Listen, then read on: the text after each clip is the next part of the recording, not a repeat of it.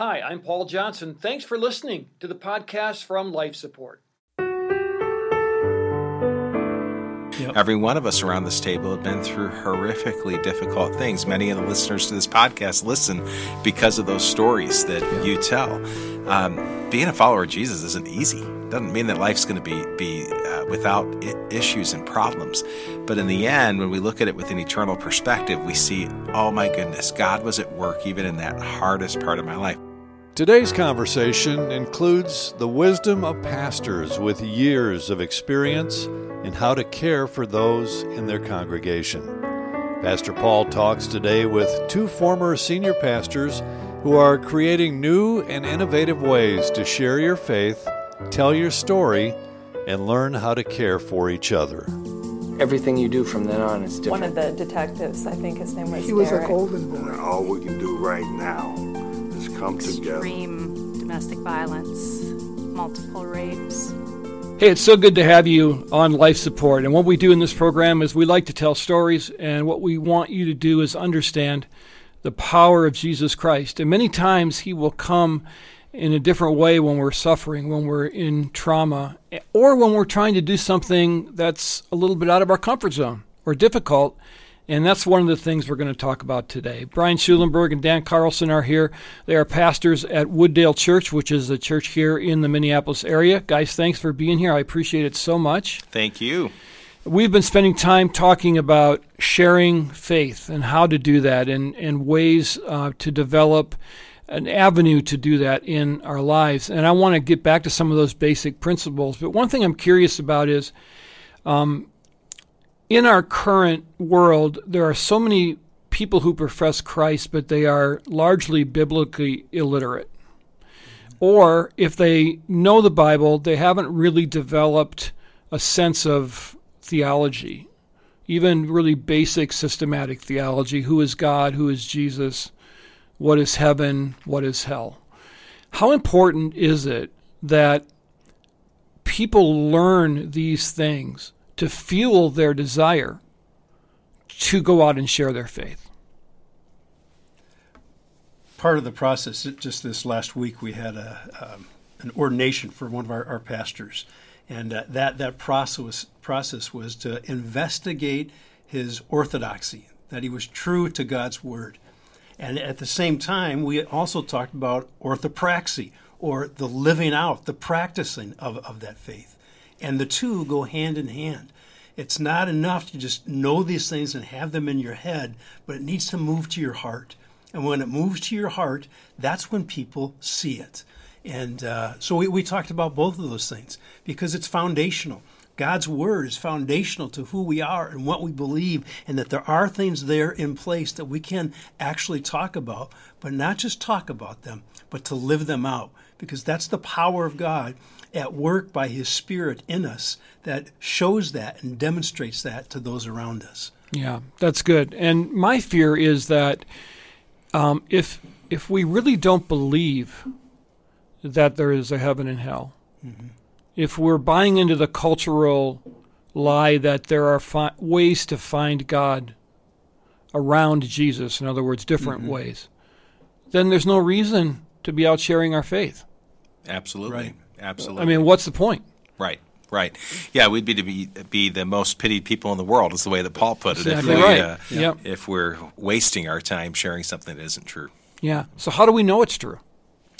Well, I think the evidence is there. I really do. And I think people who are followers of Jesus Christ need to do the work and examine whether or not what they have been told somewhere in their life is true or not. Our faith is not an irrational faith. It's a rational faith. But you mentioned earlier, there are so many Christians today who are biblically illiterate. And if that is the case, that is a failure of God's people, the mm-hmm. church. Sometimes it's a failure in the home. When we look at the Great Commission, many of us have become excited about evangelism. So our last show, we talked a lot about evangelism. And we've been content to tell people about Jesus, but that's just part of the Great Commission. And another part of the Great Commission is to teach them to obey everything I've commanded you. I had an old seminary professor who, down in the South, would look at his preacher boys in his class, and he'd say, "Preacher boy, someday you're going to come across that word all in Scripture. And when you see that word all," he says, "you just remember that all means all, and that's all that all means." And when you see the word everything, everything means everything, and that's all that everything means. And I think as a church, we have maybe failed as the Western Church of what the Old Testament speaks of so often, and that is the importance of teaching on the highways and byways of life, the truth, the evidence of the faith that we have, because the more you dig in, the more you find that that our faith is a rational faith, and it's an historical faith, and it's a faith that has reason behind it, and we need to be people who are doing the work to tell others that. Yeah, and I think that we also need to make a commitment when we're choosing churches to choose a church. It doesn't have to have all the bells and whistles. Number one, ask the question, how can I help this church? Where can I serve? How can my family help? But make sure it's a church that is an Orthodox church. Take the time to read through the Statement of Faith. Yeah. Take the time to find out the affiliation of the church. Mm-hmm. Call up the pastor. Yeah. Grab a coffee. If he's not willing to grab a coffee with you to talk about his church, don't go to that church. Amen. Yeah. And ask the right questions. And don't be afraid to do that, because, it is your ultimate responsibility to raise your family and to help them and to feed yourself. But you also need partners. You do. Right. And you need partners that understand Scripture and are interpreting it correctly. And I'm not talking about the little nuances, but the major stuff. Right. And sadly, many churches are not doing that anymore. Now, one thing I appreciate about Wooddale is Wooddale is a very, very biblically sound church, and I trust that. So let's talk a little bit more about how we turn that into orthopraxy. I love the big words, because that brings me back to my seminary days, and I wake up in a cold sweat most of the time when I think about those days. Okay, so someone's listening right now, and they're saying, "I want to go out and share my faith. I'm excited. I can feel it in my gut. I have no idea where to start." Yeah. How do you start? Well, go ahead. Go right ahead. All right. I want to say that we start by listening first and foremost. And so most of us, when we think about our story and we think about the story that God has entrusted us with to share, are not going to be in the position of the three of us around this table, where you're going to be standing behind a pulpit and you're going to be sharing to hundreds or thousands of people. Most of us are going to have that opportunity over a cup of coffee, over a dinner conversation with a friend or a neighbor. And this is where, when I think about where do we start by making sure that we understand who the person is across from us, and that we've asked some questions, that we've done a lot of listening before that we speak. Because again, we have the Spirit within us, and there's an opportunity to discern. The truth of the gospel is not going to change. The essence of the gospel message is the same no matter who it is that you're talking to. But the story and the avenue in which we're going to tell that gospel message are as different as the people that God puts before us. So again, let's make sure that before we kind of jump in with that salesman-y approach to the gospel, that we are understanding who it is that we're talking to, hearing their story, and then being able to answer the objections that they have. Because again, my Somali Muslim friend is going to hear that very different than my apathetic friend who grew up in a Christian church and walked away from faith because they maybe thought it wasn't all real because of hypocrisy. And those are two very, very different stories. Yeah. And also anticipating conversations. We talked in another show about praying for opportunities. Yeah. Preparing beforehand.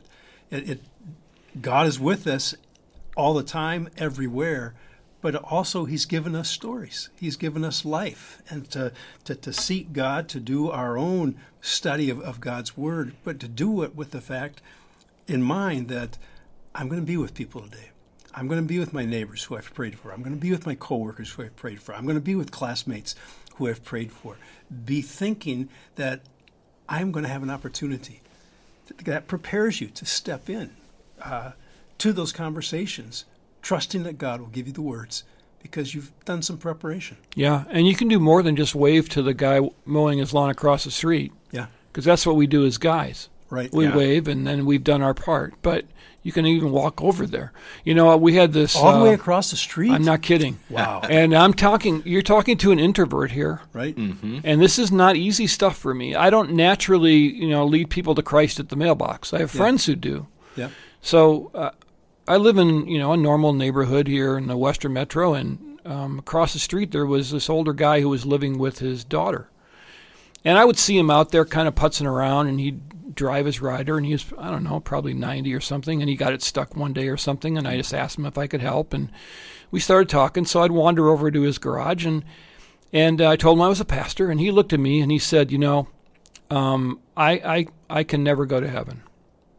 And I said, Jerry, why do you say that? Because I've done some things, and there's just no way I can be forgiven. Mm-hmm.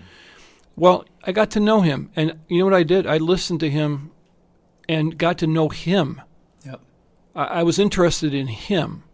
And before long, he was, listening to some things online. I don't know where he ended up. He passed away. But the point of that story is be interested in the people. Isn't that a sales basic 101? You want what's best for the person. Yeah. And not pushing an agenda on them, right? That's right. People will see right through that. Yeah. But we do have an agenda, and that's where it gets tricky. It does get tricky, right? And yet our agenda should be the greatest hope, the greatest joy, the greatest love that anybody is ever going to experience. And that does not mean that our lives aren't hard. Yep. Every one of us around this table have been through horrifically difficult things. Many of the listeners to this podcast listen because of those stories that you tell. Being a follower of Jesus isn't easy. Doesn't mean that life's going to be without issues and problems. But in the end, when we look at it with an eternal perspective, we see, oh my goodness, God was at work even in that hardest part of my life. Paul will return with Brian Schulenberg and Dan Carlson in just a moment. This is Steve Johnson from Five Stone Media, creators of Life Support Resources, free digital resources for the body of Christ, so that we can all learn how to come alongside each other. Included in the resources is a new small group study called Caring for Mental Health. For more information on that and other resources, log on to lifesupportresources.org. That's lifesupportresources.org. And now back to Pastor Paul. You're not pushing an agenda on them, right? That's right. People will see right through that. Yeah. But we do have an agenda, and that's where it gets tricky. It does get tricky, right? And yet our agenda should be the greatest hope, the greatest joy, the greatest love that anybody is ever going to experience. And that does not mean that our lives aren't hard. Yep. Every one of us around this table have been through horrifically difficult things. Many of the listeners to this podcast listen because of those stories that you tell. Being a follower of Jesus isn't easy. Doesn't mean that life's going to be without issues and problems. But in the end, when we look at it with an eternal perspective, we see, oh my goodness, God was at work even in that hardest part of my life. I remember a few years ago I had some friends who lost a son, and it was just a traumatic time, and they were still in their period of great grief. It had just been a few weeks since their son passed away, and I invited a friend of mine to come speak at the church I was pastoring in Woodbury. And this guy pastored a large church in Eden Prairie, and I remember him coming that night, and it was the night that Brett Favre was playing against the Minnesota Vikings for the first time, and I think we had 13 people show up to church to hear Troy Dobbs, the pastor of Grace Church, speak. I thought, oh, Troy, I'm so sorry. And but those friends showed up. And I said, Troy, what are you going to speak on tonight? He says, I'm going to talk about God's trials, the trials that come into our life. Consider it pure joy. I said, you can't talk about that tonight. My friends just lost their son a few weeks ago. He says, no, Brian, I believe that this is what God has called me to speak about tonight, and I'm supposed to share this message. And I'll never forget him getting up to share that night and sitting behind my friends who are just in the worst, most unimaginable grief. Yeah. And him saying, consider it pure joy, my brothers and sisters, when you face trials of many kinds, because you know that the testing of your faith, and he develops perseverance, and he goes on to speak. But I'll never forget that point. He said, when you're going through the trial, stick with what you know. Yeah. Those difficult things in our life are oftentimes the things that God wants to use. Dan says, God never wastes a pain. He wants to use in the lives of others to draw them to him. So, so many times we do know what to say. It's what God has brought us through. Sometimes we're too proud to say it, afraid to say it, ashamed to say it, whatever the case may be. But it's that sometimes the darkest parts of our lives are the parts that God actually wants to redeem and use to be a blessing in the lives of others. Yeah, and to trust that the Holy Spirit is at work in us. Mm-hmm. And Yes. if we say the wrong thing, it's not condemning someone to hell. That's right. It's better to say something than nothing. Our son was killed 3 weeks before Easter. And the board rightly came to me and said, well, what are you going to do about Easter? And I said, I feel compelled to preach. I have no idea what I'm going to preach on, but I am going to be in a place that I'll never be in again, where I can share a story that these people already know. It was in all the newspapers. It was on television. They all knew. Everybody knew. The whole town knew. And so I could walk up there and I could say, you know what we've been through. Let me tell you why I can stand here and talk to you today. Wow. I don't remember what I said after that, but I remember our regional director, a guy like you, Dan, that has a way too hard a job. They should pay you guys millions of dollars. Said I called up and I had every regional director tell their people, listen to this sermon. But I don't remember what it was because the Holy Spirit took over. Yeah. And all I did was share a story. Right. Now, was it the right thing to preach on Easter? I don't know. But it's better to try than not. And the stories are powerful, and people tune into stories. Yes. And they can relate. There's people that they can take an element of that or an element of this. And the one thing that they can refute Scripture. They can refute the resurrection. They can refute all kinds of things. They cannot refute your own story. Right. Because that's your story. That's right. And so I think that everyone has a story and it's worth telling. But how do they get from, okay, we've gotten as far as they're getting to know the person, all right? Now they're listening well. They've got a bit of a relationship. You know, that waitress comes over every morning. They're talking to her now. And how do you get from there to the big step? Yeah. Which is to start introducing Jesus into the conversation. And at some point, there needs to be an action step. Yes. Right. Yeah. Yeah, that's such a great question. And I think so many believers do a great job on all those steps that lead up to that. But then that's the point where it stops. And so this is where we're moving beyond the surface, beyond the kind of what's your story, to some of the other questions that we need to be asking. And they're questions about belief. They're questions about where people find their hope. That builds a great bridge into where we find our hope. I do quote a lot of Scripture. So, you talked about the fact that so many believers are unprepared today and the need to be in a church where you're being discipled. There is work that goes between the early morning prayer of, Lord, you're going to do some great things in the world, I want to be a part of it, to you're in front of that person. And so we do need to be people of the Word. We need to be people who are equipping ourselves with understanding the apologetic behind our faith, how we believe what we believe. But there's going to be a point where, as you're asking what they believe, you ask for can I share with you where I find my hope? And most people are not going to object to that. And then comes the opportunity. And if I only have one shot with a person, years ago a pastor taught me about something that he called one-verse evangelism. But he used Romans 6:23. Now, for me, Romans 6:23 will lead into several other verses.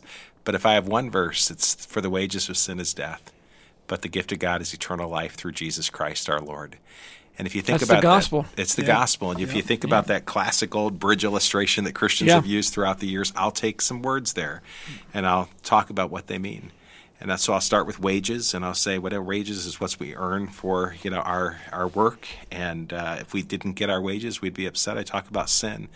That may be a conversation that's going to be 3 coffees with somebody today. We've got to allow. We don't have to finish this in one conversation. So if it's one verse and I'm having 6 conversations to kind of help define sin, I'm finding with this next generation, they have no idea what sin is. Yeah. They've never heard the word. It's not been used at home or school, but they understand brokenness, and they understand that our world is a broken place. And so then I'll go back and say, do you know why the world's a broken place? And that's when I can say, well, Christians for over 2 millennia have believed that our world's a broken place because once upon a time there was a garden. Yeah, and then right. I tell the story, right? Right. And so it's just that taking that verse, juxtapositioning the words like for the wages with the word gift, and sin with God, and death with eternal life, and kind of building that bridge to our ultimate hope that is Jesus. And so that's the tool I use more often than any other. And again, the Holy Spirit's going to partner with you on what the verses and the phraseology and some of those things are, but ultimately pointing to that hope of Jesus. So the gospel in one verse, Romans 6:23. Yep. And as Brian mentioned, the more often you use that, God will give you other scriptures that they'll come to mind. That fits here, this fits here, because you've told the story and you've lived it. Yeah, that's right. And if you're listening and you haven't done this, just Google the Roman road. And some scripture will come up that you could just have in your pocket if you wanted to memorize some or just have them ready. All right, so we've gotten to the point where we know the person. We've gotten to the point where we've shared who Jesus is, what we believe. What are some tools that we can use to help this person get into a position where they can make a decision? And if they do make a decision, how do we help them get discipled? Yeah, I'm going to invite somebody at the end of that time to, I'm going to ask a leading question. Does this sound like something that you'd like to do? And invite somebody to pray a prayer, that type of thing. But, if that person does that, my responsibility then is to help get them into a discipling relationship, whether that's with me or with somebody else. I told you over lunch today, I have the spiritual gift of evangelism. That is a rare gift, right? But I know a whole lot more people who God has equipped to be shepherds and disciplers and people with compassion and wisdom and teachers to build into others' lives. And so oftentimes that's a handoff for me to somebody else. I might walk with them that first week of being a follower of Jesus, and then I'm going to keep using these gifts with others in my life. But that's where, again, it's really important to have a great church that you're a part of, that has church a program is a great tool to follow with others. Yeah, It's got to be getting involved in a local community, a church that is teaching biblical truth that's going to help somebody now build a foundation. Because, again, salvation, it's the starting line. It's not the finish line. And, we kind of began our conversation at lunch today with the fact that our faith stories are not static stories. If my story ended with I became a follower of Jesus on Easter Sunday when I was 4 years old, it would be a pretty tragic story. It'd be great. I have a relationship with Jesus. I have fire insurance, right? Yeah. But surely God's done a lot more in my life over these last 50 years than that one event. Right. Yeah, the gospel is a continuous action. It's justification is wonderful. It's incredible. It's undeniably a mystery. But then the gospel is far more. It's transformation. It's new life. It's abundant life. It's rebirth. It's putting lives back together again. Yes. Putting people back together again that are almost hopelessly broken, and they think they're broken. That's a cool thing to watch. Absolutely. Nothing like a changed life. Yeah. I was an introvert. I am an introvert like you. And I have found that for me, and it took me over 30 years to figure this out, I need a group of believers that I meet with regularly to help me grow. So I just want to read a verse for you that came from Ephesians chapter 2. And it was a part of my small group this week. My wife and I are a part of with several other couples who are all kind of new empty nesters and in this phase of life. And it's actually the paraphrase from the Message that takes Ephesians 2 and says what you said so beautifully. And just the first few verses, it wasn't so long ago that you were mired in that old stagnant life of sin. Mm-hmm. You let the world, which doesn't know the first thing about living, tell you how to live. You filled your lungs with polluted unbelief and then exhaled disobedience. We all did it. All of us doing what we felt like doing, when we felt like doing it, all of us in the same boat. It's a wonder God didn't lose his temper and do away with the whole lot of us. Mm-hmm. Instead, immense in mercy and with an incredible love, he embraced us. He took our sin-dead lives and made us alive in Christ. He did all this on his own with no help from us. Then he picked us up and set us down in the highest heaven in company with Jesus, our Messiah. That's what it's all about. Wow. That's right. Wow. That's powerful stuff. Mm-hmm. Yeah, I'm going to try to keep myself together here after hearing that.